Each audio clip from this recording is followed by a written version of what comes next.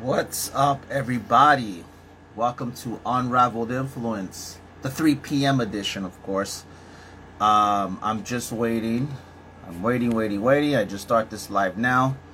But in the meantime, I hope everyone's having a great day. Drinking my coffee from Quick Check. What's going on, William? Welcome. Just starting this live, waiting on Robert Cozzi so we can go live together. And waiting on my co-host, Miss Angela Murray. But in the meantime, how are you doing? There he is. The man of the hour, too sweet to be sour.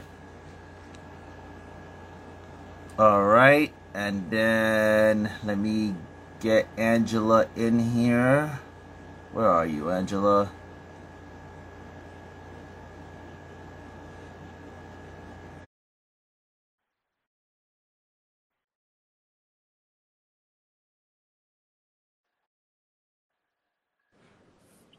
Hey, Robert, how's it going, buddy? Good, Andy. How you doing? I'm good, man. Just enjoying the day. I literally woke up at 1 o'clock because last night I hung out with a really no friend of mine, and we went to church and everything, just hanging out. We ended up going to Fridays on 34th Street in the city, and like I made the mistake because they used to have these appetizers where you get 6 boneless wings with potato skins and mozzarella sticks, but I didn't realize they changed it where now you get 18 boneless wings. So I ate all of it, but then I ended up regretting it later, and I'm like, oh my God, no, why did I do this? And But plus, other than that, isn't it true, like in New York, the nighttime just disappears so quickly. You lose track of how late it really is because you look yeah, outside and there's still so many people milling around. So it's really easy to yeah, lose track. Hi, yes. Angela. Hi, It I'm so it's so excited. true though. It's so true because I was telling my friend, because my friend's name is Chris. So I was like, Chris, like, would I move back into New York? No, but I like going there to, for the to visit, to hang out. I don't mind it because I love the scenery. I love the lights, Yeah. especially 34th going into like the 40s. And it's so crazy because so much is not there anymore, but new stuff coming in. Like the Kmart's not there anymore. There used to be this strip on, I think, exactly on 33rd. I think there used to be this thing called Mr. Bag. Mhm. There was all these. There used to be a Wendy's on that block too, and then that whole thing is demolished. And I'm just like, this is crazy. But I understand they're changing things for the better. But it's like New York's changed a lot. It's like, wow, like it's a it's interesting and amazing at the same time. What do you think, Robert? Like, how do you feel about New York today? Like, how it's changed? Do you like the old New York better, or you don't, or you, bleh, or it doesn't matter to you?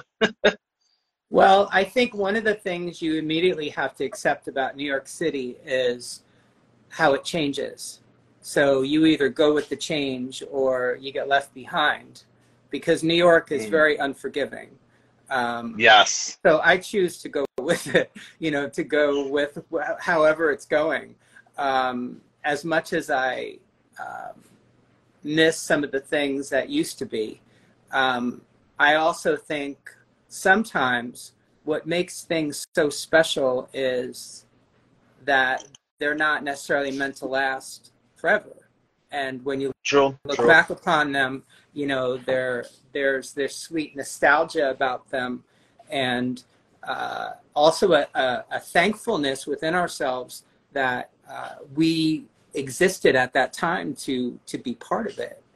Yeah. And something that not everybody got to do. So that's how I tend to look at it. Wow. Amen to that. Yeah, because it makes you appreciate. Because after we left, 34th Street went to Times Square for a little bit, and then because the church we went to was in Brooklyn, Ridgewood. And I'm just looking around the area, even of Ridgewood, so gentrified. It's so different. Like the old places I used to go hang out at, it's not there anymore. But again, it's back to what you're saying. It helps you appreciate it. Mm-hmm. To like, I remember when it was there. So even though it's not there, but I can remember when it was there. For example, there used to be this movie theater. I don't know if you're familiar with this part of Brooklyn, but it's like in Williamsburg, and It was on Marcy and Broadway, and it was called the Commodore, and you get to see two movies for $6. It's not there anymore. It's they have like a whole like plaza thing there, which is pretty interesting. But I remember that I could appreciate the fact that this is what it was.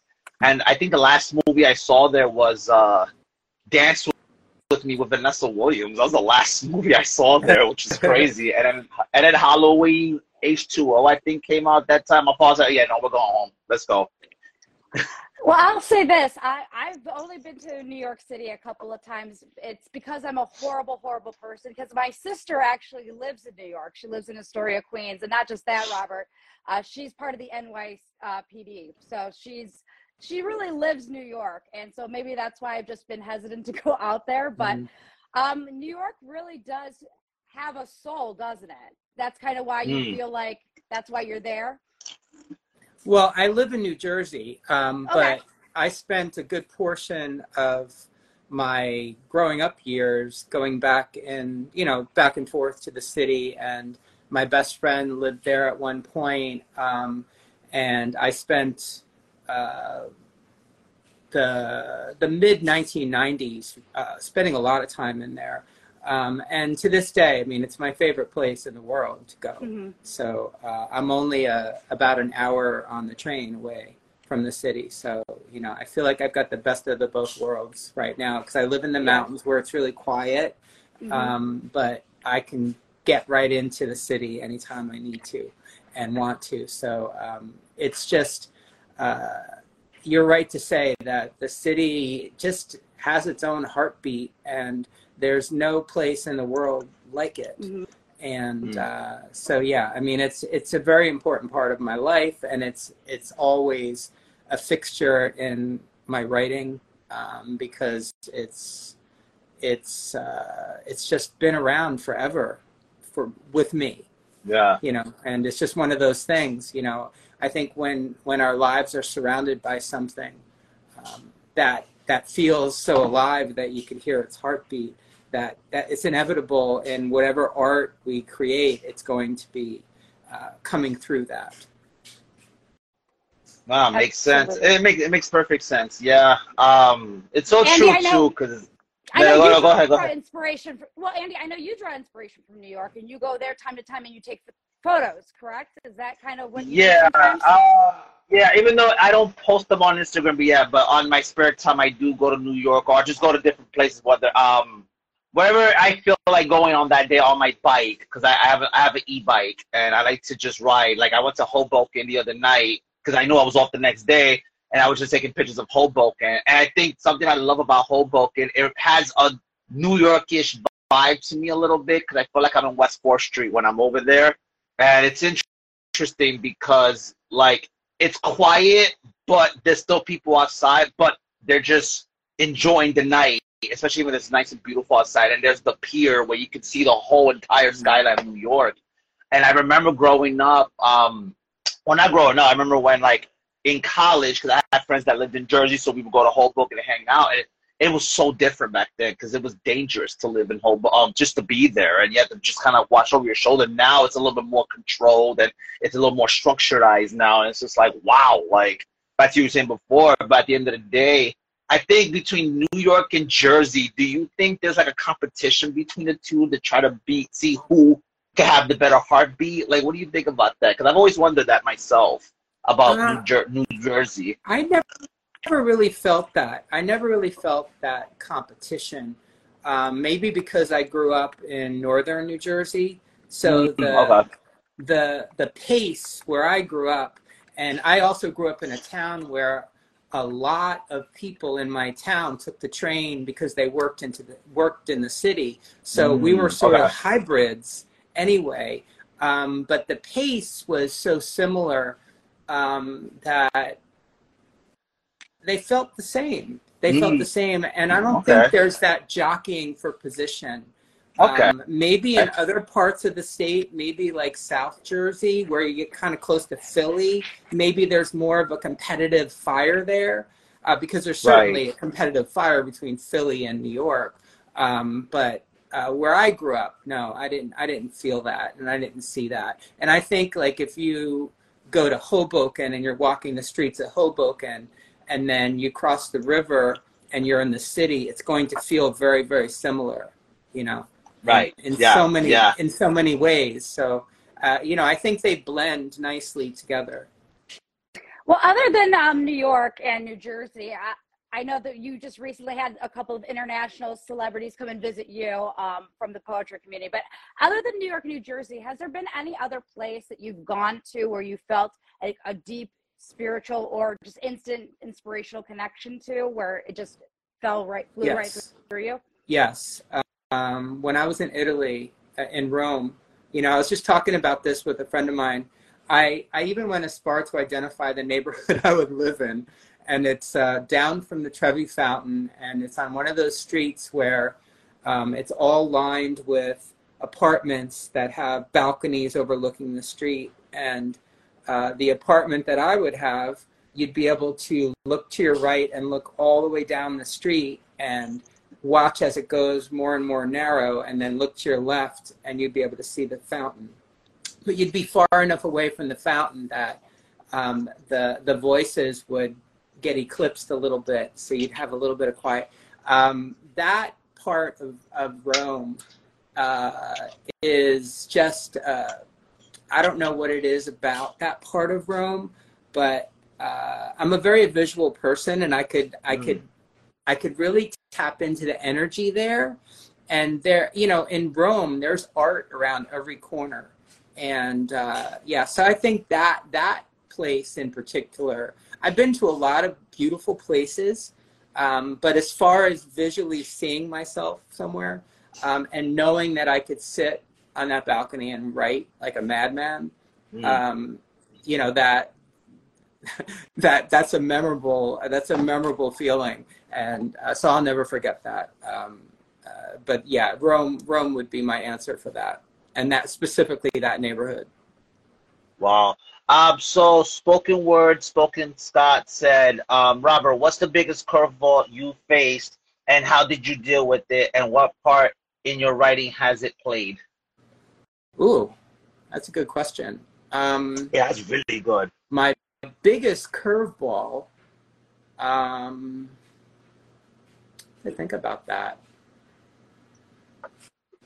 Well, I've had a great curveball in Jairo Dialba because I was not expecting to find a writing partner, someone who on paper is so different from me. And I'll never forget when Jairo reached out to me and wanted to do an Instagram live, and I didn't even know he was aware of who I was.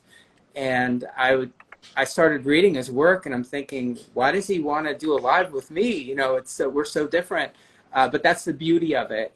And that was a curveball that I didn't recognize right away until we got live and started talking. And then he asked me to write a one-act play with him, and I turned him down at first because I didn't think I could do it. Wow. And he said, no, I need somebody who can write narrative. And it was a play about a friend that he'd had when he was a teenager who unfortunately committed suicide. And he wanted me to write in the voice of his friend. And I didn't know if I could do that or not. That is a challenge for sure.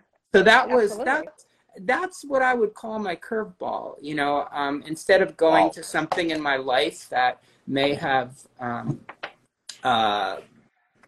added some turmoil, but in terms of my writing, you know, that probably had that was the biggest curveball in the best way, you know, because now we've just finished our first draft of our novel, you know, and we're on to doing rewrites. And, you know, so we went from writing a one-act play together to writing an entire novel, you know, and an entire book of poetry, too, that's a companion book to the novel, that are both unreleased, you know, that we're still, you know, getting together. So, yeah, so you never know. I guess, you know, to get back to Scott's original question, as writers and artists and people in general, you can't ignore anything because you just don't know, you know, and if someone is insistent, you need to listen and see, you know, because as much as I tried to dismiss his idea of us doing something together, writing together, he wore me down to a point where I said, I really need to look at this. I need to try this, and he made it very easy. He said, if it doesn't work, then, it's okay. Didn't put any pressure on me, but, just keep our eyes and ears open, because you just don't know. Yeah. Because it comes in all different forms, and it comes very unexpected. I mean, Andy, I know you know Jairo really well. Jairo's Mormon. I grew up over here. Like we're just miles and miles apart in so many ways, but we are not as different as you would originally think looking at both of our works, because I just love that. And when I love that. And it's so crazy too, because it's so crazy because I met him at random. I don't know if I ever told the story, but there was a poet I used to interact with named Eve Adams, right? So every time she went, she never showed her face. She always did like a little scream, pretty much. And we were just talking, having a conversation. She said, "Oh, hey, I know you like interesting poetry. Why don't you check this guy out?" He was new at the time. He was just starting. So I was just looking at his stuff, and I reached out to him. I said, "Hey, you got pretty good stuff. I like it." And then it just clicked instantly. And it's so interesting. This was so random, but then from there, we just became good friends. And it was just like, because we're both fathers. On top of that, we're both religious people who believe in Jesus and stuff. And the conversations we had, like, I love the way he writes because it's so different. He's the one that got me into the whole surrealism stuff. Yeah. He's the one that put me onto that. I'm like, dude, I wish I could write like that. Him and another guy, Hector Verse, I think was the other guy's name he used to interact with. Matt. And and the way they interact. And then from that, it's weird because too, it's weird with the algorithm Instagram, because I guess when you meet certain people, somehow it connects you. Yeah. And somehow that's how I met Robert Charbonneau from there as well, which is crazy. And then don't say his name, Andy, don't do it. Oh, because there's a joke behind this. We could talk about this because she said, "Oh, I can't." She meant to say, "Oh, I can't wait to have Robert Cozzi," and she actually said Robert Charbonneau, and I'm like, "No, it's what is wrong with you?" Because the names, I'm like, "Oh my God." About saying Robert Charbonneau is just so fun to say. Not that Cozzi's cool. Don't get me wrong, Cozzi's cool, but Charbonneau, it's just so fun to say that I'm afraid I'm going to introduce you as Charbonneau, and he said he was going to slap me if I do. That's well, I don't mind. I don't mind at all, Angela, because I am a reader of Robert Charbonneau. Oh my God! So I'm very aware of who he is, so I don't mind being confused with him. But it's so interesting how it just connected us together. I think we've done 2 lives with him, and I've done 2 lives with you now, and I've done a live with Jairo as well. Actually, I've done 2 lives with Jairo actually with him already. So would that be? Yeah. We gotta do so with all 3 of you guys. Yeah, that's gonna be interesting conversation. Yeah. We'll have a release party. Alexa Hogat said, "What books/writers have inspired you the most?" That's a good one. Yeah, well, most recently, Thomas Wolfe, and specifically his book, Look Homeward, Angel. Of course, it was a recommendation from Jairo, and I've learned now in our writing partnership and friendship, if Jairo recommends a book, I should read it. And as we were getting underway with this novel, he said, read Thomas Wolfe, study how he's written these characters, specifically the dialogue, the story, and take notes. And so I immediately got the physical book, and then I got the audio book too, so I could listen to it and read it and highlight it and all of that. And it taught me so much about developing characters and writing dialogue, and it really changed my approach and gave me a good starting point for writing this novel. So that book, and specifically his works, and since then I've read more Thomas Wolfe, he's really had a very big influence on me. And what I've done beyond that, to fully answer Alexa's question, I started to search out novelists who tell stories through a lot of dialogue and characterization, and I started to listen on audio to a lot of these books. And if I felt like I was drawn in, then I would get the actual book and then highlight and make notes and everything. And I wasn't always drawn in, and I would take note as to why I wasn't drawn in, and that gave me answers heading into this novel too. You know, I noticed how a lot of authors have a tendency to drown a character, and they put too much detail and too much around the character where the spotlight moves too much, and it should always be on the character. So I learned so much just by reading all these different types of writers. But Thomas Wolfe is the guy. Thomas Wolfe. Yeah, what was the specific name? They were asking for the name of the specific book that was the recommendation from Howard. Oh, Look Homeward, Angel. Okay. Well, I was like, I picked the comment. Okay. I'll put it in the. Got you. They got a recommendation. We got readers out there. They want to get their hands on that book, so we got you. That's this is what I like about the Instagram poetry community, because we could recommend stuff and we get inspired. I've gotten recommended music I normally wouldn't listen to, and now I listen to it because of this community as well. So it's interesting. That book will change your view of writing, and it's such honest writing too. And I don't want to spoil too much of the story, but it's just riveting. It's riveting to read, and I took away so much from that, you know, and it helped me because I was so.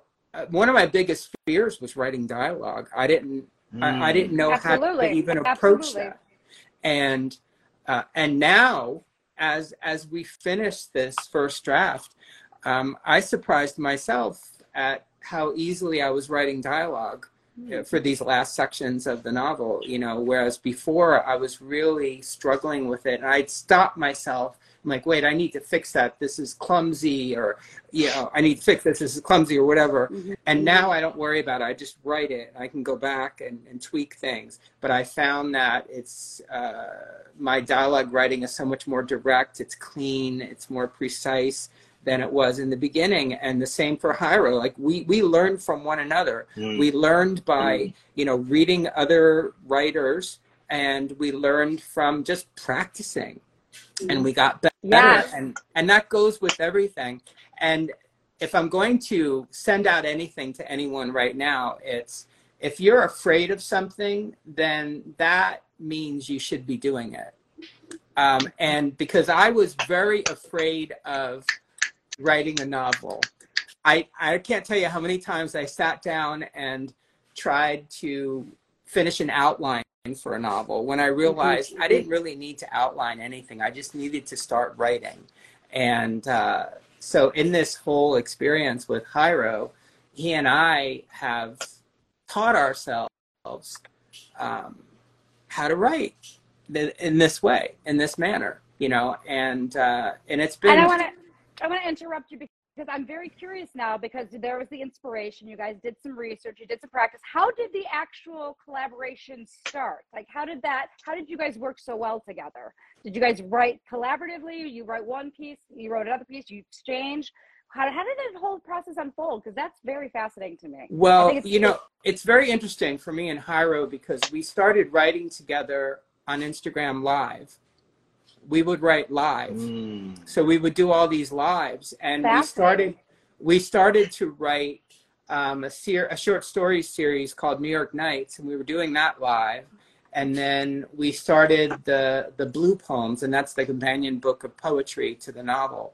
And we started writing all those live on Instagram.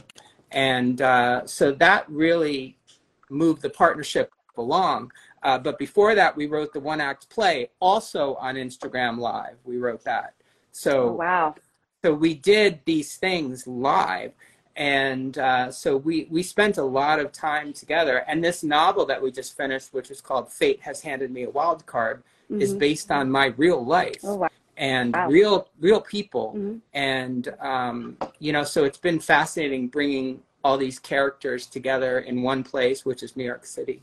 And yeah, so that's how he and I started, you know, and we just started on Instagram Lives, and we were just playing around and writing and being creative and feeding off each other's energy.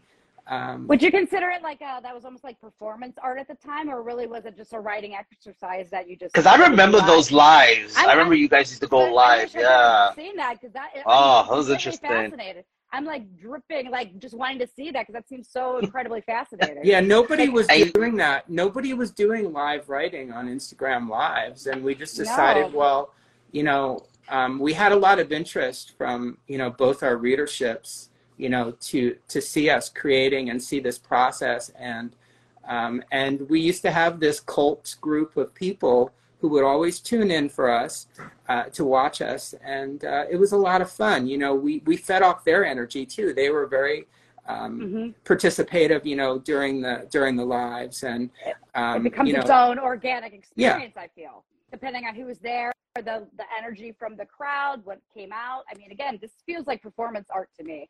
That's why I'm so jealous that, Andy, you got to be a part of that. You're part of those audiences. Yeah, I used to see them doing that. I remember when you guys used to do that. So I was like, oh man, I would love to see you guys do that again, man. That would be cool. Because that was different. That was different than what everybody else was doing. Because it was like you guys were collaborating and talk at the same time type of situation. Having a great, but you guys had great conversations too on top of what you guys were doing. Sure. And that's what made it interesting. Yeah, no, we were always talking about things and talking about journaling, talking about the importance of writing every day and exercising that muscle and trusting our subconscious minds. And, you know, and the great thing about it was that people got to see us mess up.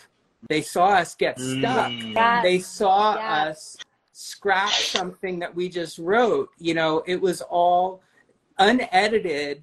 And in fact, we even started writing the novel on these lives. And then we decided that we really needed to not do it on a live. As much as we loved everybody coming in and joining us, it was almost too much stimulation to focus in on doing something that we weren't familiar with yet, and we needed to just take a moment and just be with each other so that we could do it that way. But we did start at the beginning. We wrote the beginning 3 chapters on an Instagram Live, and then we took a step back and said, you know, we need to just keep this with ourselves right now. But up until that point, we wrote everything on live.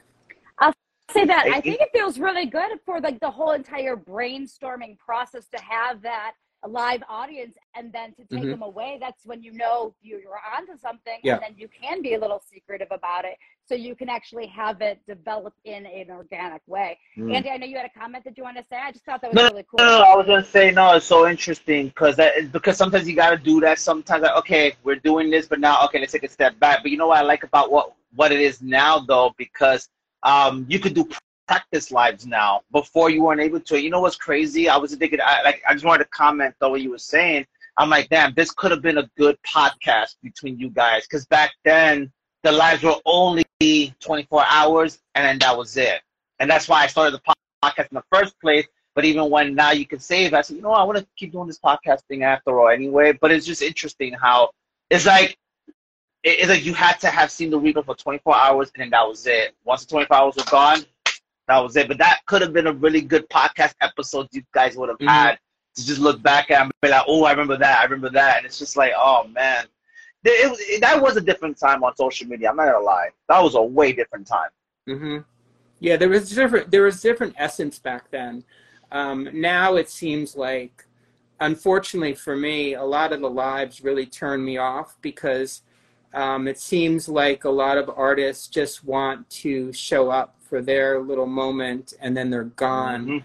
And I really miss the lives where the artists would all show up and stay and tune in to listen to each other and bonds were formed that way Yes. because Yes. you heard somebody and you were like, oh my gosh, you know, like for example, Cece's in the room, and I'll never forget the first time I got to be on a live with Cece, and we really bonded because of that experience.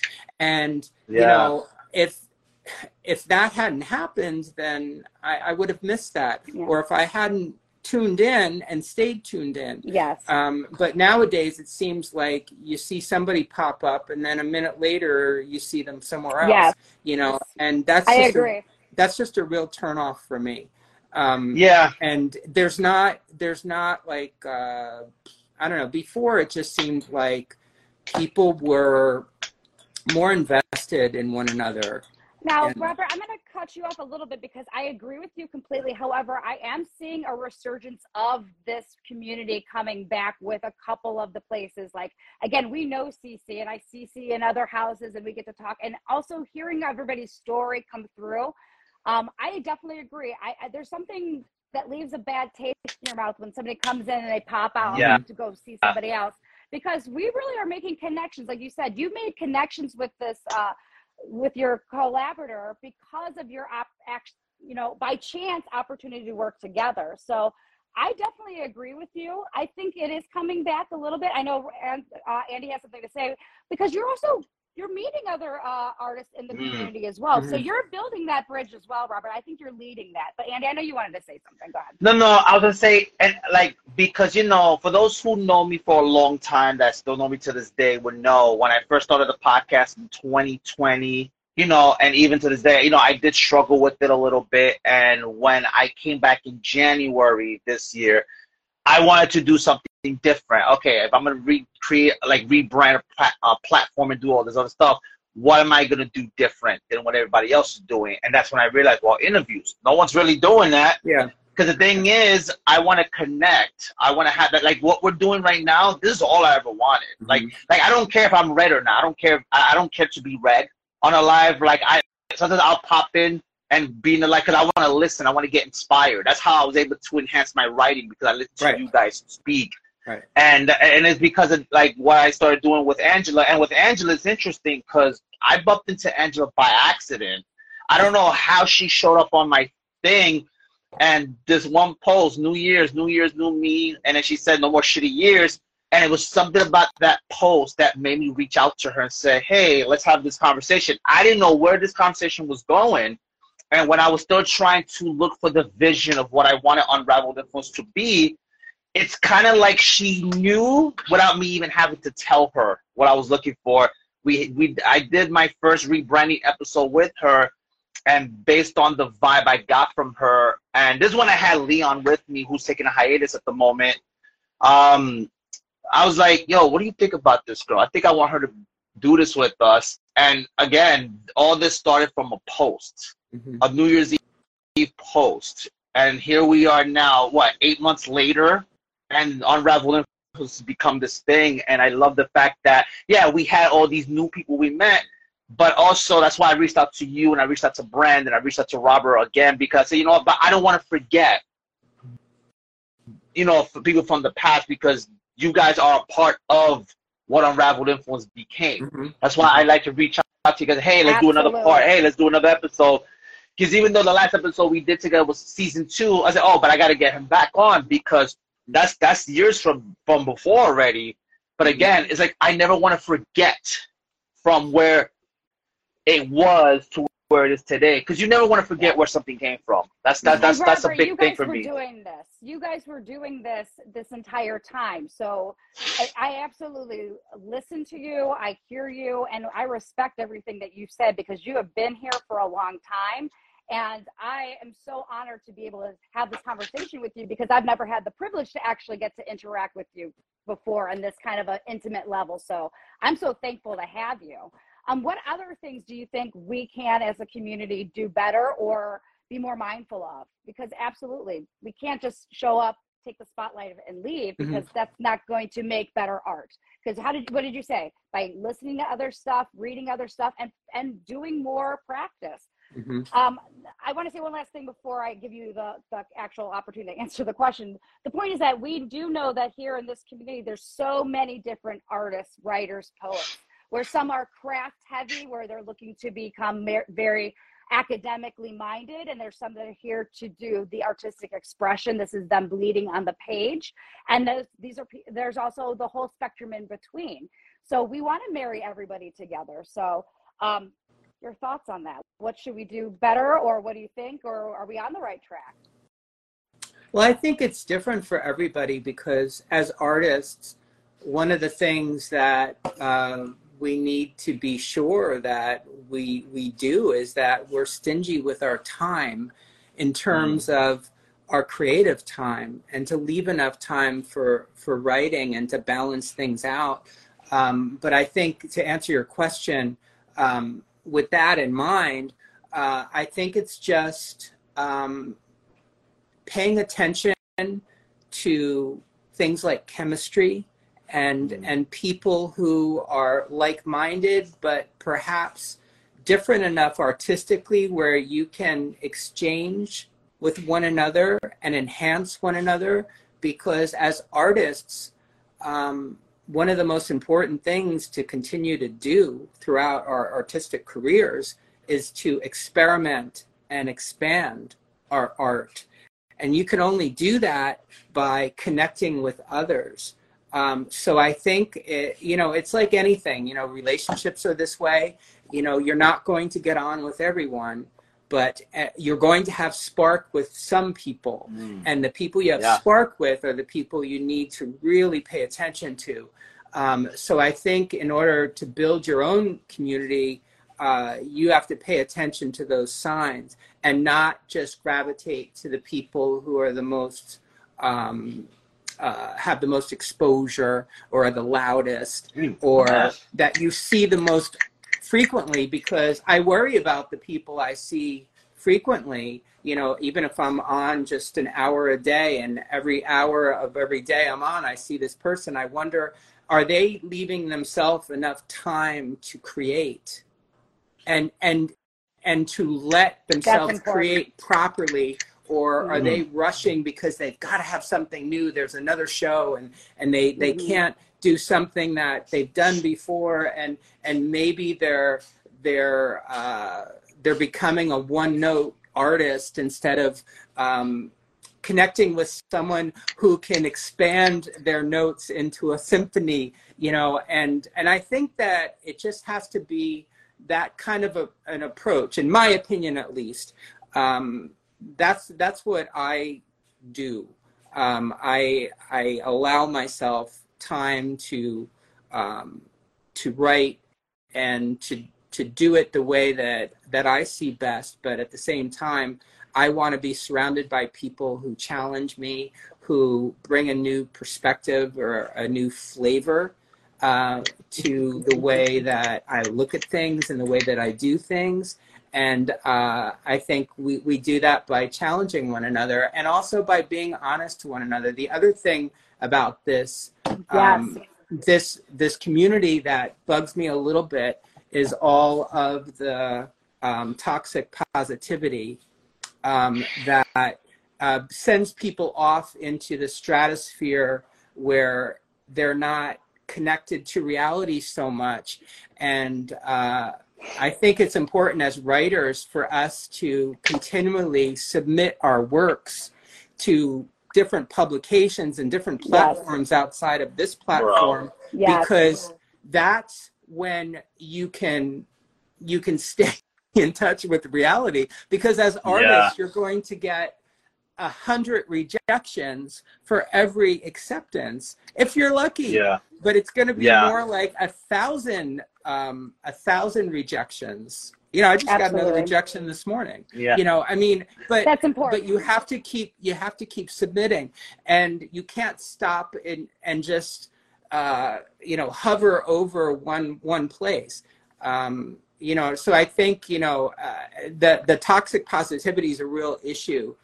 Because then people get a false sense of security, and they don't push themselves hard enough to become their greatest And you can only become the greatest by putting your works out there and getting different voices and different ears and different different opinions. Yes.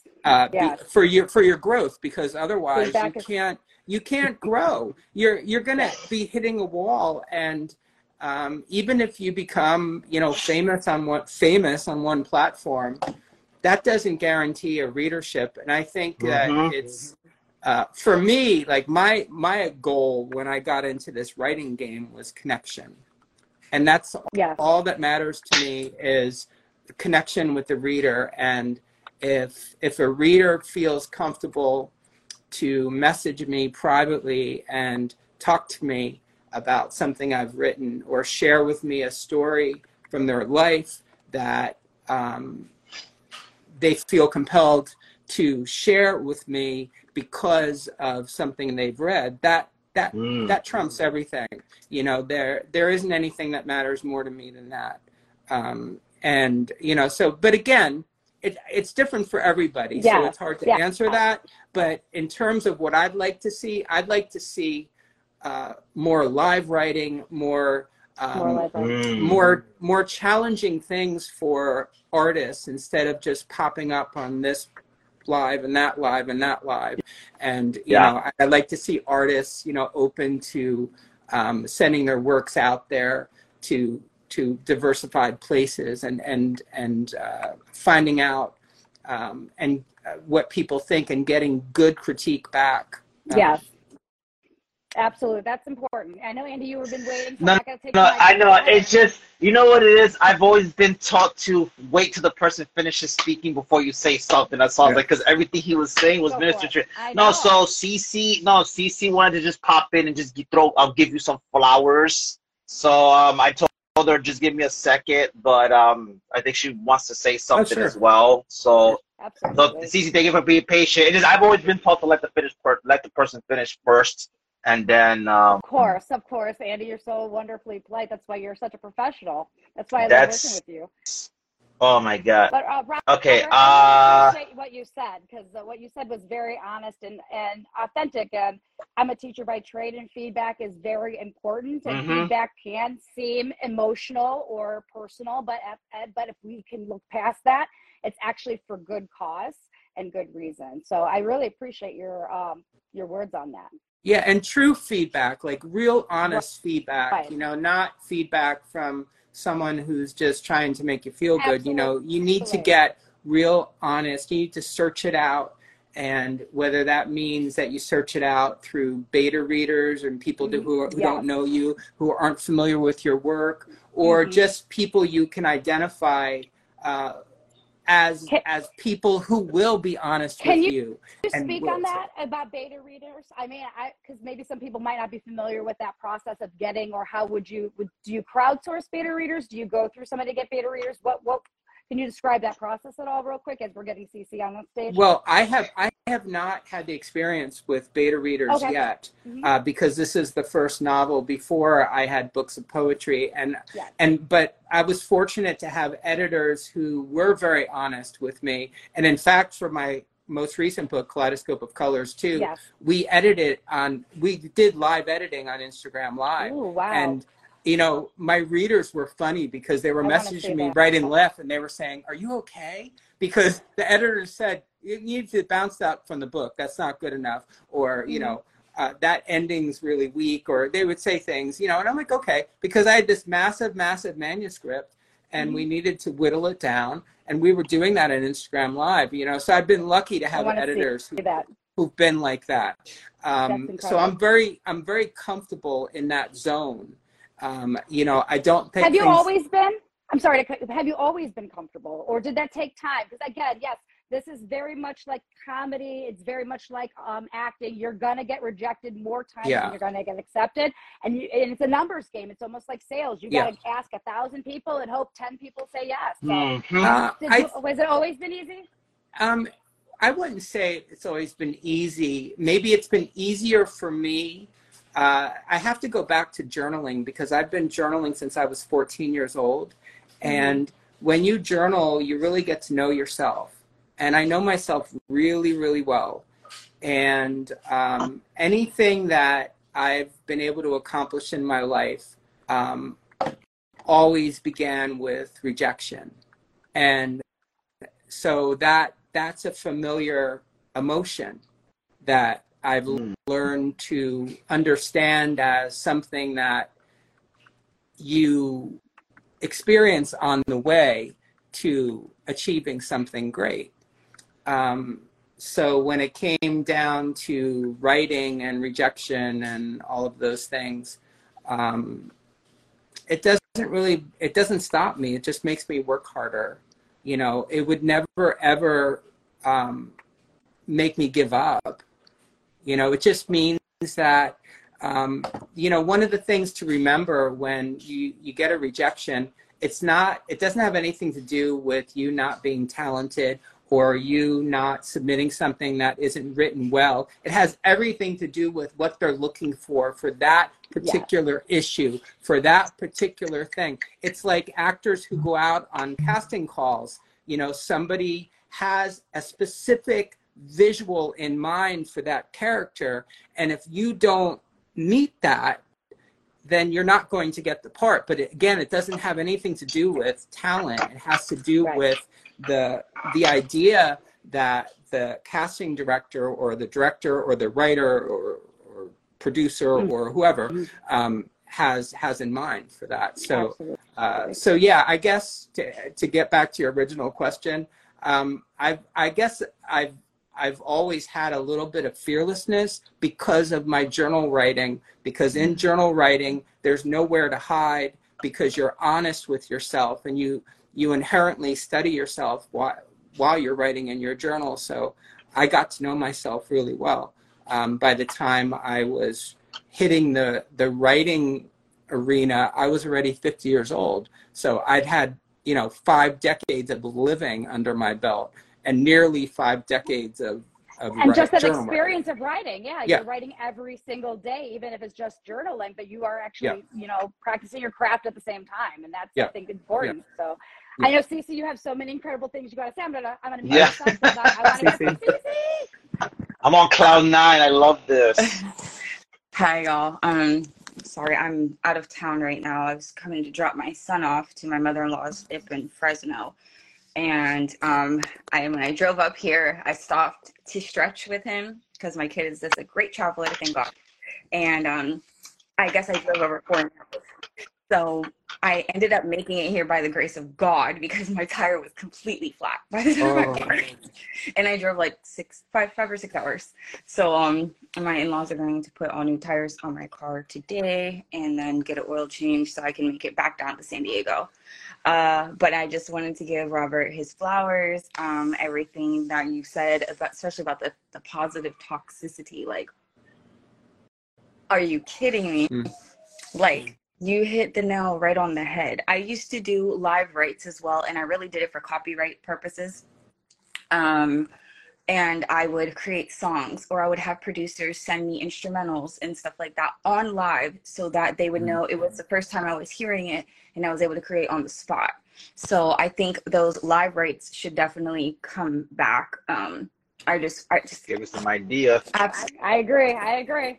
And what Robert said, it's very funny because last night I was literally falling asleep, but I needed to write because I was like a little bit overstimulated. And it said, if your glasses always runneth over, where is the time that goes into the pour? Not quite sure why your tank is on E. Didn't you know your positivity toxified your own productivity? What's the point to lose everything that fills you when you become the unsecured domineer? You'll be the one rearing your own rear, and it's okay to grow in silence. Tiptoes have the layers to outdo lasagna. So what is your goal that you're trying to achieve? Hopefully it's leaving some juice for you and truly for you, not for all to see. Now watch how the immaculate tone of growth becomes a permanent residency. Yeah. So it's wavelengths. And you know, I love how you pose questions to yourself because that's something I do continually in my journal writing. I always ask myself questions. You can't go into you could open any of my journals and you're going to find at least one question that I've asked myself because that's how we get closer to what it is we are meant to be doing, and how we're meant to be doing it too. And those moments of self-actualization, you know, come through us and to us in the form of our own questions that we pose to ourselves, because no one else could have asked you that question, Cece. You're the only one who could have asked yourself that question. Absolutely. And I've been journaling since I was about 6. It took me 2 years to realize, after the death of my parents, it took me 2 years after all the physical stuff I had to get through, the surgeries. I spent a year in Johns Hopkins Hospital, to realize that they weren't coming back. And so when that was a whole different, like, that was a whole different process I had to start going through. And I actually became a mute for 9 months, and I didn't talk. Wow. That's how I went into shock. And I did not talk, not a word. Wow. And journaling is the reason why I am how I am now, and how you see me now. And yeah, I do have moments sometimes where I'm like, oh, like right now I'm getting teary-eyed because I'm thinking about all the questions that I've had to ask myself, that I've had to solve and I've had to figure out in order to gain strength and wisdom from my own pen. Yeah. So the journal is keen to any writer, whether you are a rapper, a songwriter, a poet, you write novels, you write novellas, whatever it is that you write. Just keep that journal real close to you. Yes. As close as that pen is, because there is some self-realization you will definitely encounter that you wouldn't even, it wouldn't come to you just like in static. Stacey, I think you just echoed exactly what Robert said earlier about knowing yourself, and through that journaling process. I know we spoke on this the first time we interviewed you a couple of months ago. We're interviewing her again tonight at 8 p.m. Eastern. Don't forget, just a little commercials will join us again in a couple of hours. But that goes brightly back to what, Robert, you said, knowing yourself, and through that journaling process, through healing through those questions.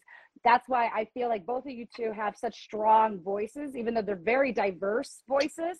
You guys are both strong voices in this community because of how strong you are in your ability to know yourself, and then learn from that, and then walk with that. Yeah, Robert, and you know what else? And you know what else? Does Robert go? I just want to know, does Robert go back to read his journals?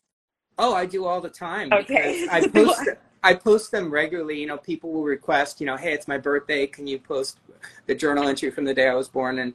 And I enjoy going back. I mean, that's one of the reasons why I began writing down my life, because I don't want to forget anything. I want to be returning back into these moments that have passed by.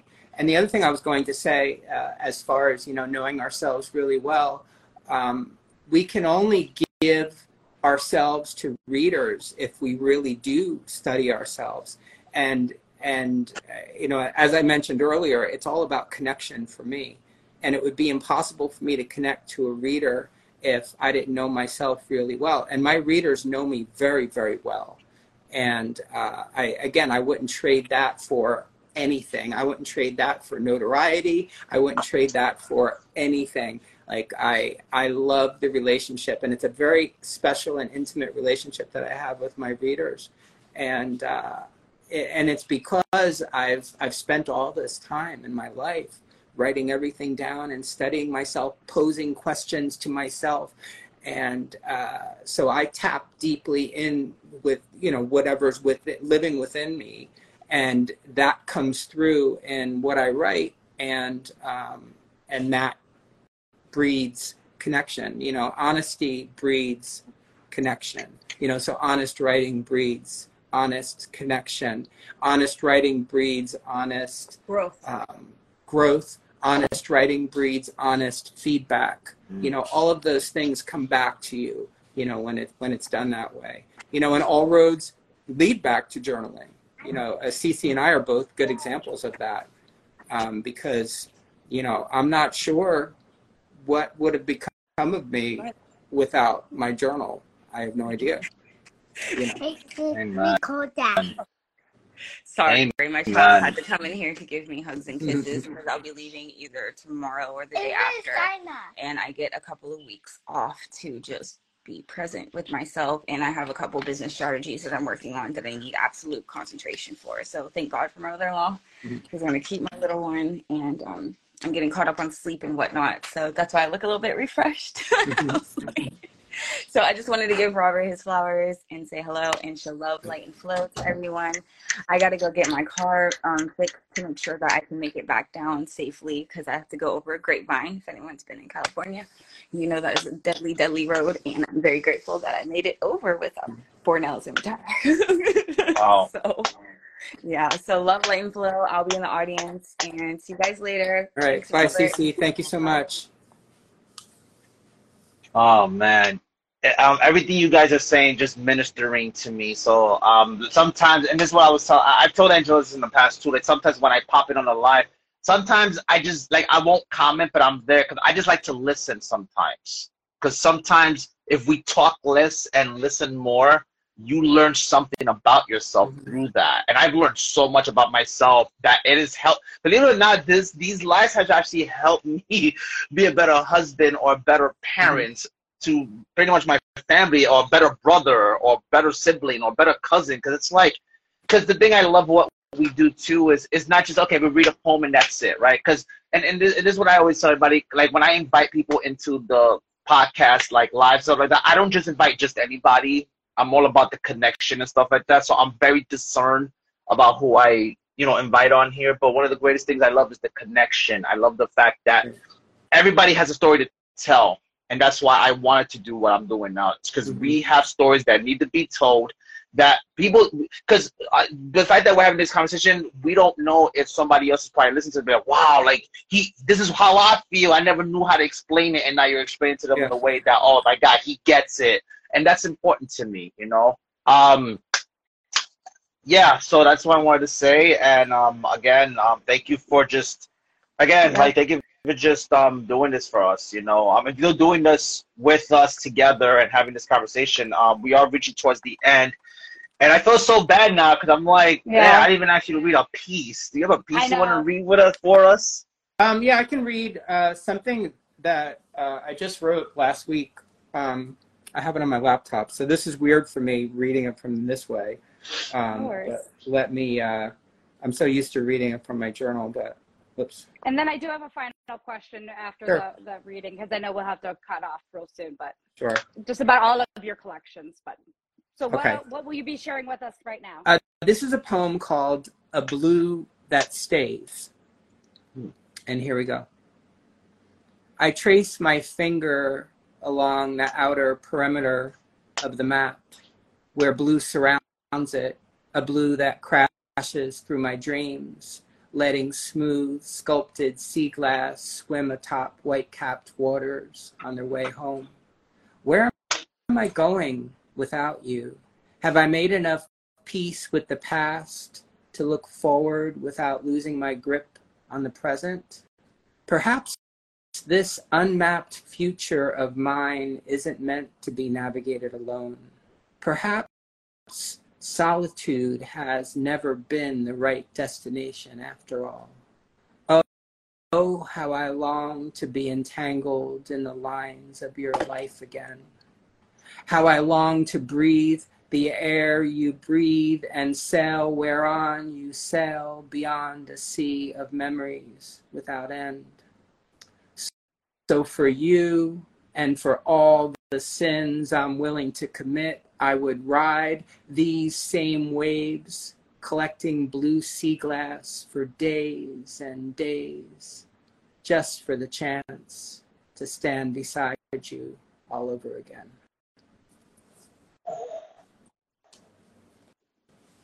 Wow.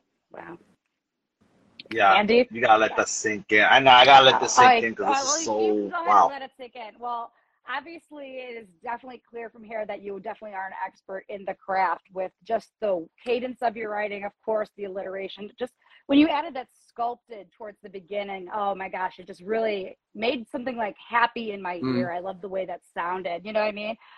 Navigate along the solitude, entangled within the lines, for all the sins I want to commit. Blue sea glass. I felt like I was right there because I've been to Jersey a few times. I've been to the Atlantic Ocean and just wanting to be right there. Yeah. I felt like I was standing right there Good. on the beach right there. and just wanting to just be there and collect that sea glass and stay there as long as possible. Like you really do have a command, but that's not what you want to hear about. But I really am transported through the feeling of the words. Thank you. Because of the sound of the words. Andy, did I give you enough decompression time? Yeah, no. You pretty much just hit the nail in the coffin. Yeah, that's wow.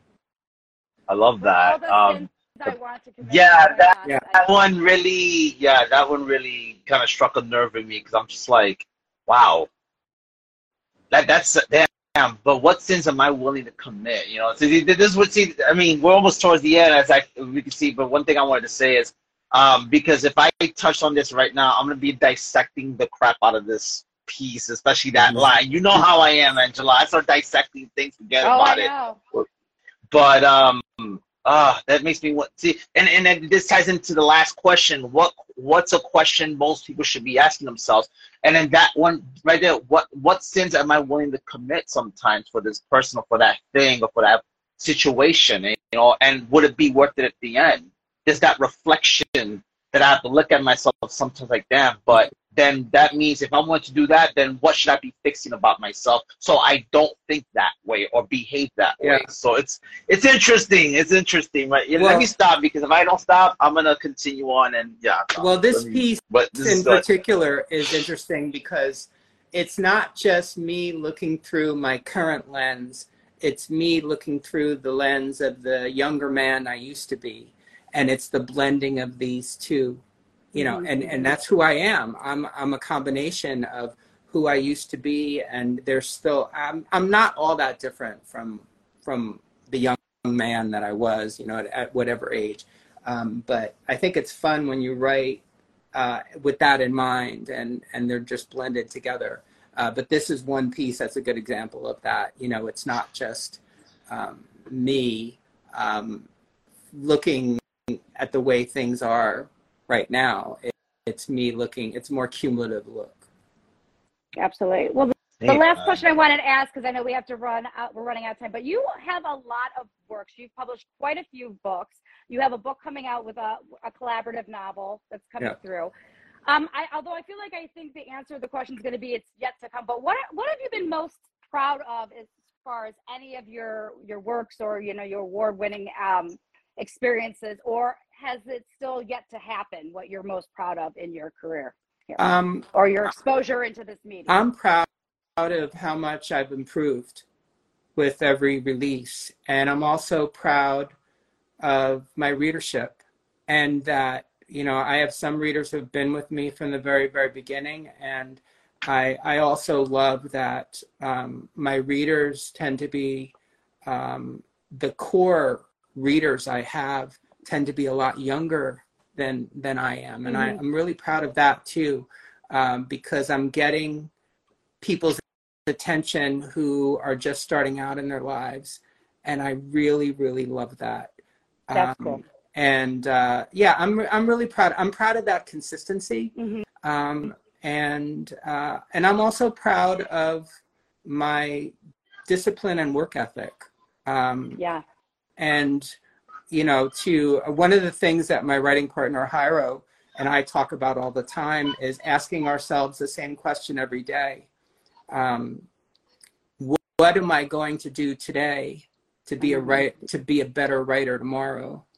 Ooh, you know, that's a great question. Yeah. If you start your day with that, you're going to be focused all day thinking about that. I would imagine. Yeah. And the other thing I consider every single day too, Angela and Andy, is this, and I'll leave you with this.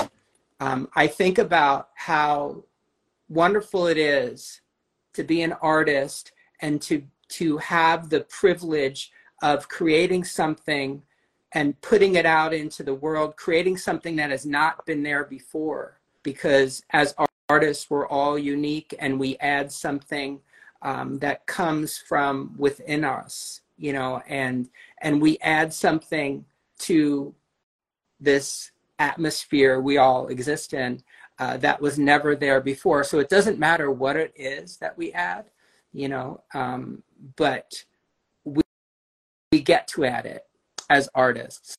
And I think that that's a really beautiful way to start your day, to think about, what am I going to add today? You know? Amen.